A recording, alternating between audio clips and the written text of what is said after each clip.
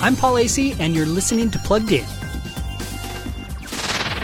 The book, On the Edge of the Dark Sea of Darkness, takes us to Glipwood, a township that has seen better days.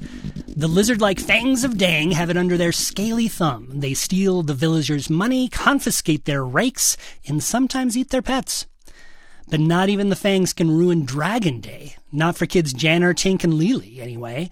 But this Dragon Day will be different, and what happens during the festival will send the children on an adventure they could never have imagined. On the Edge of the Dark Sea of Darkness is the first book in Andrew Peterson's best-selling Wingfeather saga. It's about to be a TV series by Angel Studios, too. While it's not overtly Christian, it's filled with great messages about love, courage, and standing up to evil, no matter how scaly that evil might be. For more on this book and stacks of others, go to PluggedIn.com/radio. I'm Paul Asay for Focus on the Family's Plugged In.